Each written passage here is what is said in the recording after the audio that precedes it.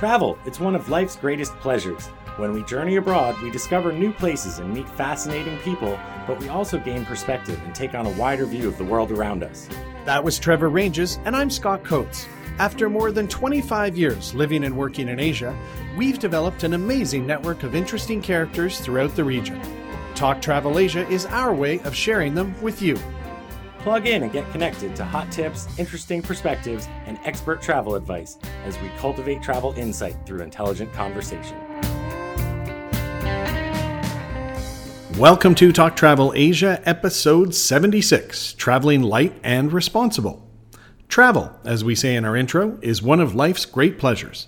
But with visiting other countries comes waste we generate and impact as guests. As more and more people have the means to travel, the stress on communities is growing. If destinations are to remain pristine, beautiful, and worth visiting, travelers and those working in tourism are going to have to make some adjustments to preserve the places we love. On this episode, we'll chat about the practical travel issues and ways you as a traveler can reduce your footprint and impact. From Bangkok, Thailand, this is Scott Coates, and with me, as always, is my trusty co-host. How's it going, eh? Trevor Ranges here in Phnom Penh, Cambodia. I like your slide in of the Canadian A. As I am from Canada, I do appreciate that, Trevor. So you're in Phnom Penh, yeah? Yeah, and I'm going up to Angkor next week. So for those people listening who have been to the Angkor temples, I don't know. We recently were talking about doing an episode on over-tourism, but responsible tourism, I think, is also an important aspect of travel in Cambodia, but Southeast Asia, anywhere, in fact. I mean, as travelers, I think we have a responsibility to try and minimize our impact, both culturally and physically. Yeah, and I'm socially conscious and environmentally conscious, but I think you more so than I. And what kind of got me thinking about this episode is that I've been traveling the last few years is the increase in sheer numbers of people, right? As travel prices drop, visa restrictions ease, the middle class grows, the numbers have skyrocketed. The difference between visiting Kyoto in 2010 and 2016 for me was unbelievable. One time, the earlier time, it was like lots of room. The next time, it was like walking through a packed nightclub. I mean, nowadays, if you go to the temples of Angkor at certain times, it's packed. And then you think about not only the numbers, but the stress it can put on places, especially in the developing world around water, sewage, food waste, things like that. I mean, it's really worth thinking as a traveler how you can minimize your impact in small little ways, because those are incremental when multiplied by many travelers. Yes. Seriously, I mean, a lot of the things that we're going to talk about here today and the things that we will talk about on the over-tourism issue is just that, it's the cumulative impact of every one of our actions, whether it's walking on the temples or taking 5 or 10 minute showers, like when you have millions and millions of people doing the same thing, it makes a greater impact. So we actually have to try and be more conscious and make more of an effort to tread lightly, not just to try and, hey, I normally don't use a lot of plastic products, let's say. But when you're traveling, you might want to actually take an extra step or try and learn about the particular conditions in the place that you're visiting to try and minimize your impact there. Yeah, a good analogy in my mind for this whole episode is that, when I've led treks in remote mountain communities, say in northern Thailand, you inevitably, outside of a village, kind of see where they've tossed all the garbage off the side of the hill, right? And people will always kind of look at it and go, oh, that's really bad. That's really a shame. And you also flip it around. You're like, well, if you don't have the garbage service coming every couple days to pick up your garbage and go bury it in the ground, like this is the reality of plastic. So a lot of places in Asia, especially we travel, don't have the services that we're maybe used to in the West. So it is, like you said, very, very important to tread even lighter than you would at home. Absolutely. Okay, so we've got a bunch of categories here, and we are not experts, by the way. These are just things that we've noticed traveling. Some of them, I know that one of them we'll get into, straws you're really passionate about, but they're all worth considering. And the first category is water. What do you think about water, Trevor? Well, I mean, there's lots of facets here. And again, we were talking about like taking shorter showers, right? And the water tables of certain areas. But I'm looking here at an Aquasana water bottle that I bought last time I was someone's home that has a built-in water filter, so you can drink tap water wherever you go. And this thing's great. I remember my friend Josh, he showed me this little UV kind of light pen that you could just stir around in the water. I've seen those, yeah. But having a refillable canteen, especially one that has a purifier, is definitely going to reduce the amount of plastic waste you use. Because again, maybe when you're home, you don't drink a lot of bottled water, but then when you're here in Asia, suppose you're in your hotel room and you don't want to drink the plastic water bottles, but you're not sure that it's safe for you to drink the tap water. Lots of times you're going to end up using plastic that you might not have necessarily used if you didn't prepare beforehand. Yeah, I mean, what we're getting at here is avoid the number of single-use plastic bottles you use. And, I even do this sometimes. Like I have a 750 ml Camelback bottle. I'll sometimes take it on trips and refill it while I can. Places like Cambodia, where you are now, I know in Siem Reap have, a program where a lot of hotels and sites will have a refill station. Often, if you think to ask your hotel on the way out the door, hey, can you fill this for me? Or even when you're at a restaurant. And I mean, this isn't perfect, but what I've done more than a few times is even, buy a plastic bottle of water and then I keep using it, right? I keep filling that bottle up if I don't have my Camelback with me, or even buying a big 5-liter bottle of water, put it in my room, and then keep refilling my small one. So, I mean, sometimes you can be less wasteful than others, but I think if you make those conscious little steps, you can reduce by quite a number the bottles you would use in a single trip. Yeah, and before we move on, since I'm here in Cambodia, I'm going up to Siem Reap next week. I want to give a shout out to the Refill Not Landfill, who have they have over 100 free water refill stations in Siem Reap. Really? So, yeah. That's pretty awesome. And a last one on the water bottle. A lot of people do this, but when I fly, I take a bottle of water at the airport, I drink it before going through security, I fill it up at the fountain when I get through security, and repeat process, right? Then I don't even need to take a bottle of water on the plane if they give you one, and so forth. Yeah. A little trickier. Yeah, a little trickier than the water bottles is the straws, And straws are a tougher challenge, especially here in Asia. They like to give everybody a straw because originally, straws are used they're more sanitary to drink out of a can of soda or something that you don't know how clean the edge of it is. Right. If you bring your own, I use Pyrex glass straws, but I also have bamboo straws. You also need to remember to tell waitstaff that you don't want to have one. But I noticed today I was on a boat, a luxury cruise for lunch, and of course you were. Yeah, and they have bamboo straws, which is great. And then I spent a bunch of time in Bali recently, and Bali is a destination that has lots of paper straws as well. And then in Thailand, we threw a party and we had the Bamboo Sisters supply bamboo straws for us. So I think buy a straw before you go and bring it with you, just because, again, you're going to go through a lot of straws every day, no matter where you are, and they're going to end up in the oceans more likely than not here. Yeah, this is one you've kind of turned me on to, and I was pretty unconscious of it, they are a terrible waste. And at home, you never really use a straw. So why is it when you go to a restaurant, you suddenly need a straw with every drink? You can actually drink a drink without a straw, step one. Step two is I just bought one of the bamboo ones. I was in Luang Prabang, Laos in January 2018, and I was amazed to see an active no straw campaign on menus and at restaurants around town. So here at home now, when I drink my smoothies, I plunk the bamboo straw in it, and I take them around. The paper straws you mentioned, those were very cool when I was in Bali. And I'll give a shout out to the Minor Group. The Minor Group is based in Bangkok. They own Anantara hotels, among other brands. And starting January 1st, 2018, they went straw-free in their properties. And they've got properties in 20 plus countries. So this kind of anti-straw thing is catching, popularity. And it all kind of starts, a lot of these things we talk about today start with people just letting management know, hey, you should not do this. And slowly over time, if people hear it from enough people, things change, right? I'm sure this straw thing probably started 5 years plus years ago, where people just started saying, and now you've got major hotel chains that aren't using them. Yeah, and I started making a Google map of restaurants and bars in Southeast Asia that are either straw-free or straw-friendly. So if anyone wants to email me about my straw map, you can go ahead and do that, or check the show notes and I'll have a link to it. How's that sound? That sounds terrific. I would love to use your straw mat. But you know what? It takes a long time to break it because I forget, and I'll be somewhere like a restaurant and they just bring it with the straw and you're like, oh. And so I've got to now actually, part of these habits we'll talk about is training yourself to make it a habit to say no straw, right? Actively no straw, please. Yeah, it takes a while too. I mean, that's the only piece of plastic that's actually like forced on you, and it still happens occasionally. Along that line, in Southeast Asia, especially places like Thailand, plastic bags, man. Everywhere you go, any mini mart, they'll put everything in a plastic bag. Think twice about that. Can you carry it in your hands? Do you have a backpack? Carry a reusable bag and just throw stuff in it instead of taking plastic bags along the way too. Yeah, absolutely. Bring your own bags. Yes. So what's our next topic, Trevor?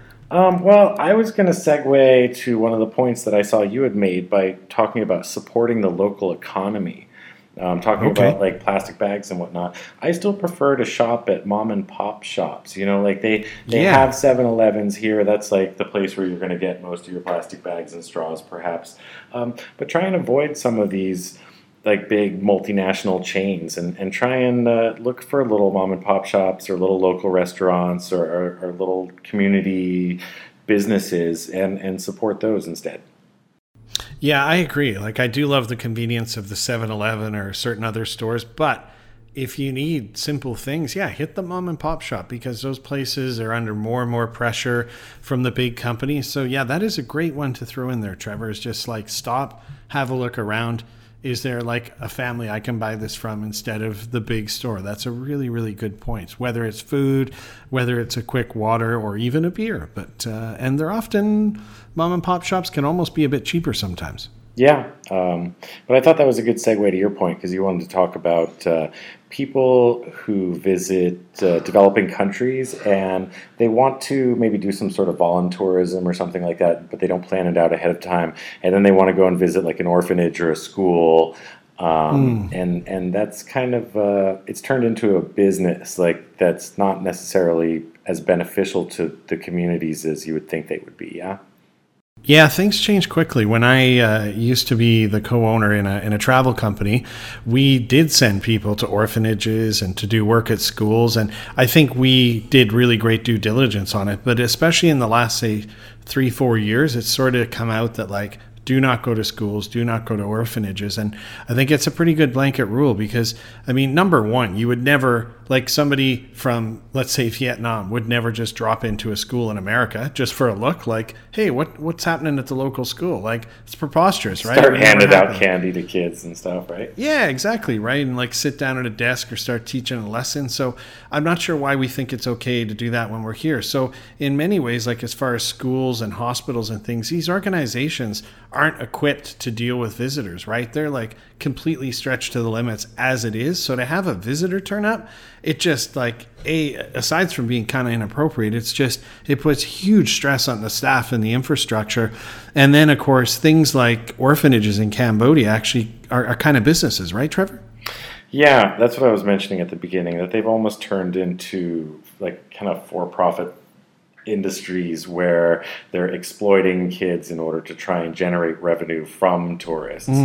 And that's not necessarily the best way to go about doing it. So again, if people go to our show notes, talktravelasia.com, we could put some links in there to some organizations that can benefit children who are orphans or communities that are undeveloped in a kind of like more altruistic sense that's more beneficial to the community. Like there are opportunities to get involved and do some type of volunteerism work, but it's hard to sort through them, especially for your average traveler.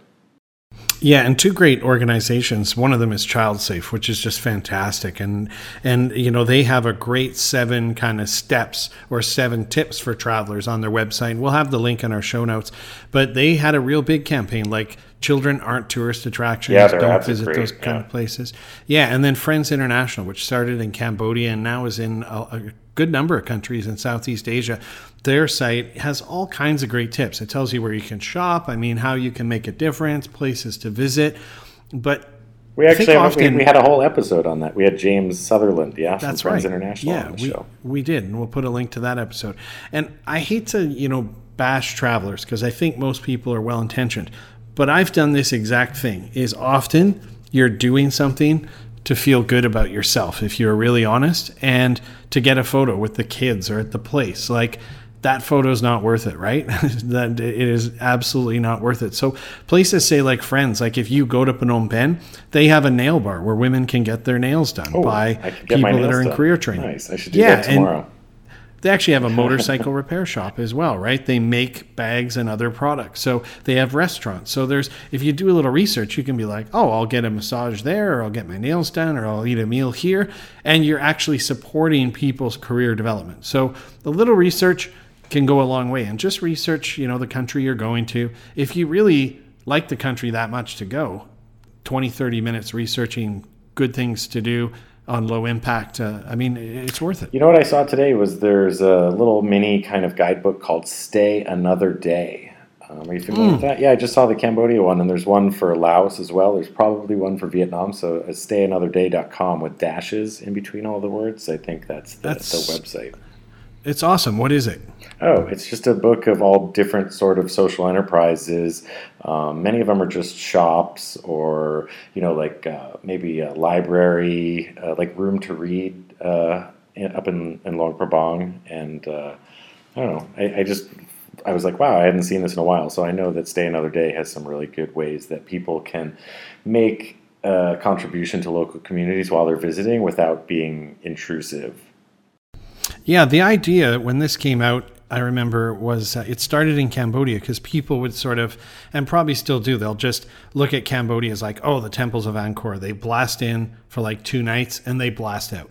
And the point is, like, reduce your carbon footprint, stay another day. Like, do anything else. There's always more to see. Yeah. Give a little bit more time to a place and reduce your carbon footprint by doing something.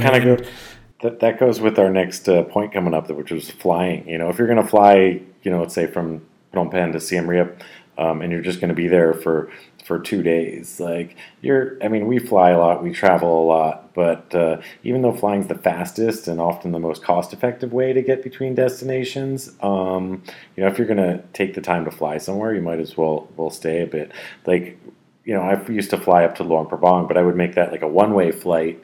And then I would end up taking a bus south from there. Sometimes I like to think of the time for a flight, which seems quick. But, okay, drive to the airport, check in, go through security, wait for the flight. Like, flying is never shorter, really, than about 4 hours. So often, if you can do it in a car in, say, the same time or 1 more hour, you see something along the way, and sometimes that can be less impactful, and you have better interaction with people and gain a better appreciation of the country too, right? Yeah, and then I see you have some notes here. There's a link to carbonfootprint.com for a calculator. It is interesting to find out what your carbon footprint is, and this is an interesting idea. Maybe you should do something to try and offset your travel carbon footprint before you go. I was involved in a project recently that was doing the tree coins. It's a cryptocurrency blockchain project that's planting mangrove trees in Myanmar. And by buying a bunch of mangrove trees, you're basically sponsoring those mangrove trees to offset your carbon footprint. So for $20, you could buy 20 trees, and then that'll balance out the carbon that you spent on your $1,000 plane ticket. Yeah, I am not entirely sold on the carbon offset thing. I don't understand how it works well enough, but they're out there and they're certainly gaining popularity. Kind of shifting gears from flying to buses, there's a lot of dangerous bus companies in Asia, and it can be kind of tough to do, but if you're going to be taking a lot of buses, maybe research what are the good companies, just for safety and whatnot. But then some of the better companies will use newer buses that don't burn as dirty and aren't as hard on the environment too. So it's a small point, but if you can do just a tad of research maybe on who the better bus companies are, that's worthwhile. Yeah, another thing is taxis, and taxis are a bit better than buses maybe because now they're starting to modernize and taxis are starting to use hybrid vehicles. I know that there's a in Bangkok, they have All Thai Taxi. And All Thai Taxi is a mobile app, I believe, that you can use to call a taxi, and they use hybrid vehicles. Now, I've never called one before, but I've jumped in them before, and it's kind of nice just to be in a nice, clean car. But having an electric vehicle in a big city like Bangkok makes a lot of sense. So, when I'm back in Bangkok, I'll try to use it more often. Yeah, I've only used them once, and they have an app you can download, and again, we'll put that in our show notes. But, I mean, they're reputable. They don't rip you off in a hybrid taxi. Like, that's... yeah, I heard the other thing was that they'll never say no to you. Yeah, which is common here. So that's a really good one. And sticking to transport, I mean, simple one, walking. Instead of taking like a taxi or a motorbike at times for short journeys, like walk. I mean, at a good pace, you can cover 5 kilometers an hour. So, I mean, if you slow things down and kind of stroll, you can definitely cover 3 to 4 kilometers an hour. So maybe instead of taking a taxi those couple kilometers, I mean, just walk it and smile at people, hear the sounds, smell the smells, especially in Asia, and yeah, save some gas. Don't contribute to traffic. Yeah, it's certainly hot here in Asia, so you're going to want to dress appropriately and have some good footwear. But I love walking. Phnom Penh is a great city to walk around.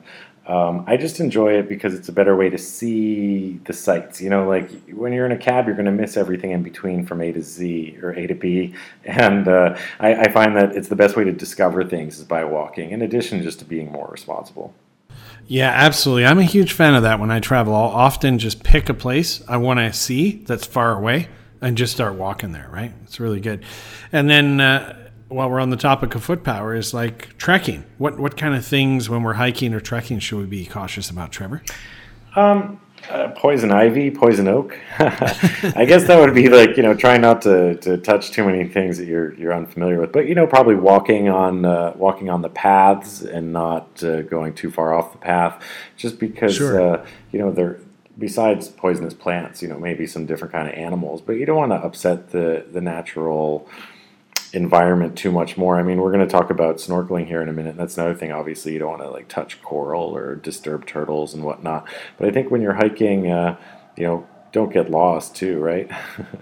Yeah, absolutely. I love blazing new trails, and I know it's tempting when you're on a trail, you're like, oh, let's find a new way or something. But like, it really does cause a lot of disruption to environments. So stick to the path and even hire a guide. Like I admit I like hiking on my own, but if you're somewhere new, like you're employing somebody by having a guide, ultimately you'll learn something more about the community. You won't get lost. And then one I like to say is like, don't give candy and presents to kids as you're walking around. I'm thinking in Nepal specifically is like, seems innocent, but then what you do is you train kids to kind of be beggars, like so that every time they see a foreigner, they're like, "Oh, we get candies," and then that's just not nice, right? So, don't give candies to people. And for multi-day treks, if you can do a bit of research on the trekking business that you're going out with, like, hey, are they certified? Are they qualified? Do they know anything about responsible trekking? I know in Thailand, there's an organization, the PDA, that trains people. And then there's PATA, the big travel organization in the Asia Pacific, and they can probably recommend some too. But it's worth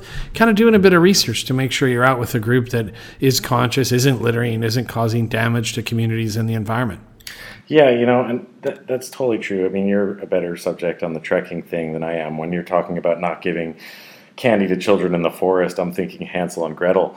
But, in the ocean, that's kind of more my realm. I mentioned when you're snorkeling, don't touch coral. Even some like dive masters sometimes, they'll interact with turtles and whatnot. And just in general, I think you should leave the wildlife wild, and they shouldn't Absolutely. They shouldn't be handled by people. But another note I wanted to make was just when we were talking about over tourism is sunblock. People don't really think about this much, and obviously you don't want to get sunburned, but thousands and thousands of people every day going swimming in a certain place, let's say off of Koh Tao, in the Koh Nang Yuan there.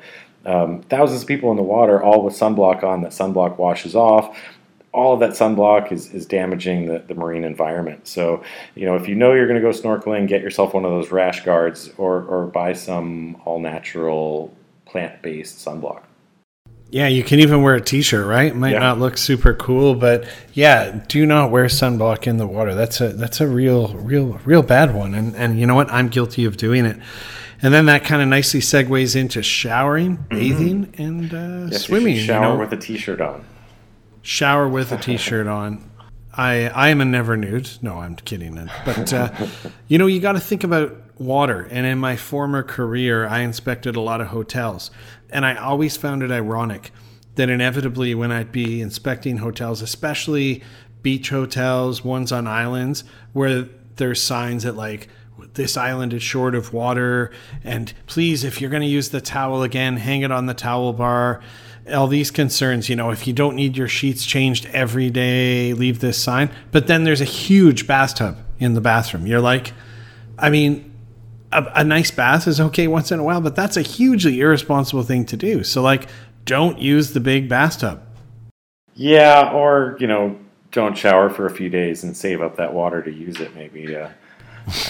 Jokes aside, yeah, no, definitely, you don't need your sheets washed every day necessarily, especially if you do take a quick shower or have your towels washed every day. The hotel that I'm staying in now, even if I hang my towel up, they're washing it, and I'm trying to get them to not. I don't really need it washed every day. I don't need a brand new towel every day.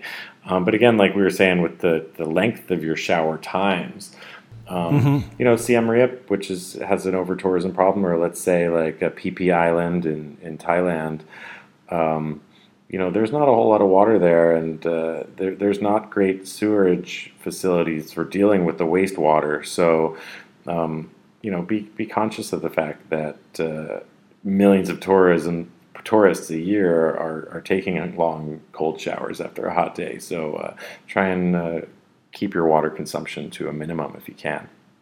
Yeah, I've even written signs, like little notes, and left them on my bed, like don't change the sheets if a hotel doesn't have it. Like, I mean, I don't change my sheets every 3 days at home even, right? So like, why do you have to do it when you're away? I agree. You often put your towels on the bar where they say to put them if you don't want them changed, and they do.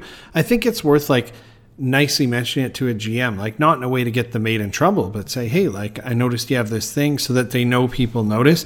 I've even made the comments to GMs, and I know they just probably think I'm crazy, but have said like, hey, you know what, like the big bathtubs are hugely wasteful, and even plunge pools. Like I've enjoyed some rooms with private plunge pools, but again, like, hey, you know what, like if this island's really short on water, like you probably shouldn't have plunge pools. Just like the straws, I think slowly over time those things can maybe have a bit of an impact. Yeah. So, last category is what, Trevor? I've accused you. Well, it says here on my show notes, animals, and we kind of touched on that a little bit earlier when we were saying, like, don't grab the turtles while you're snorkeling or scuba diving. But we have actually done an episode, number 66, which was on animal tourism in Asia, and I think the point here that we meant is that there's many animal attractions here in Asia that are exploitive of those animals. Namely, let's say elephants, right? There's a lot of elephant camps. There are some good ones, but there's many elephant camps that are not good for the elephants. And by many tourists wanting to go and experience them, that leads to their exploitation. Yeah, it's a tricky one, right? Like, who doesn't want to see an orangutan up close, or an elephant, or maybe even a snake and so forth? But, I mean, this is a really dodgy one, because a lot of animals have been, caught illegally. They've been mistreated. Again, were you meant to, like, hold a baby tiger in your arms? Like, that's not natural, right? So yeah, we'll direct people back to episode 66, Animal Tourism in Asia, and have a listen to that, because I mean, everybody just kind of, they all do want to help and they want to have a nice experience, but often without knowing it, you're doing a lot of damage. So I think it's definitely worth having a bit of research on the organizations that you're maybe going to go have animal experiences with, to make sure, hey, is this place legit? Do they know their stuff? Are they treating the animals well, and so forth? Yeah, and again, show notes, we'll have a link to that. I think, this is such a topic close to my heart, not just the animals, but this whole traveling light and responsible thing, that I think I'll take a bit more time on these show notes. We do generally have pretty good show notes. We have maps and links to all sorts of information, but I think I'm going to put some really useful information on this one. Yeah, we've got a lot of good links in here, and so these are a good starting point before travel.